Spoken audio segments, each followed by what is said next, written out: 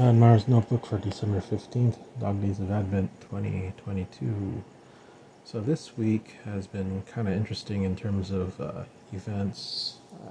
When was my last podcast? Might have been before, might have been before the first party.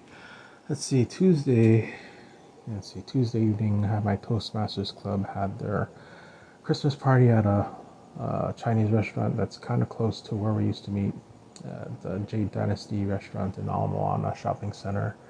This is a place we've gone to many years in a row for our holiday dinner. And last year we changed our schedule a bit to accommodate a former member that was in town during November but couldn't make it for December. But this year it was once again a Christmas dinner. So that was Tuesday. Wednesday lunchtime was the company's Christmas luncheon. That was a nice event also at Ala Moana. This time was at the Lucky Strike, a combination bowling alley slash video arcade. And that was the first time I was been up at the bowling alley portion of the restaurant, or what do you call such a place? It's a little bit like Dave and Buster's in the sense that they have an arcade and a bar next door to each other. And I'm pretty sure you could drink and play video games at the same time. But it's not exactly like Dave and Buster's. The upper level where they have a four lanes for bowling alley was new. And oddly enough, a lot of people in our company got into bowling. Not very well, but they sure did like bowling. I think there's some place that we may come back to again next year. And then tonight was my grandma's 100th birthday party. And this is something she's been looking forward to for at least probably about 3 years now. And I'm not sure if I mentioned it on a previous podcast because it feels like something I would have. But yeah, she got interested in it primarily because her brother's 100th birthday was 3 years ago, December of 2019, right before COVID happened. And his birthday party was a very large event, and we flew up to San Francisco for that. And there was a lot of people I didn't recognize, but I kind of vaguely recognized some of their names.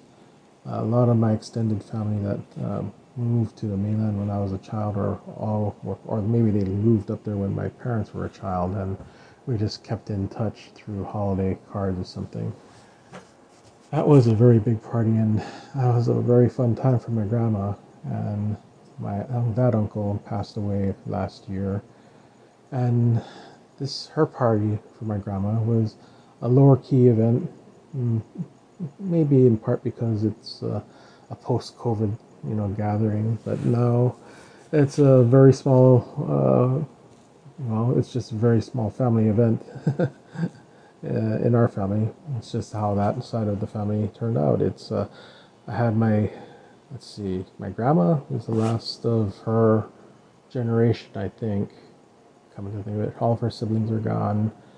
My grandpa passed away when I was in high school, but her kids, my parents and uncles, are all here. And they had my cousins in attendance. One of my sisters could make it back from the mainland for this, and had their kids here. So it's a decent 20-ish people for dinner, and it was a very fun restaurant. It's a Chinese restaurant, my grandma's favorite Chinese restaurant, Happy Days in Kaimaki. And we let grandma pick her own menu, or pick the menu for everybody actually. With some minor adjustments for food allergies. It's all pretty much all of her favorites. And funny thing enough, it was a 9-course meal. Oh man. And I was at a table where there were 6 kids and 4 adults trying to eat a 9-course meal. Oh man, I had so much leftovers. And that was fun. Anyway, that's quite a way to get into the Christmas spirit, because that's still, it's 15, still a week and a half away yet. And I don't think there are any other big events on the horizon. I know my sister has a birthday next week, just a few days before Christmas, but I don't think we're having any. I should check the calendar. Yeah, that'll be a good time. I'm pretty sure I ordered her present already, but that'll be a good time to check on those things. And I think I've gone on for long enough, so I'll talk to you tomorrow.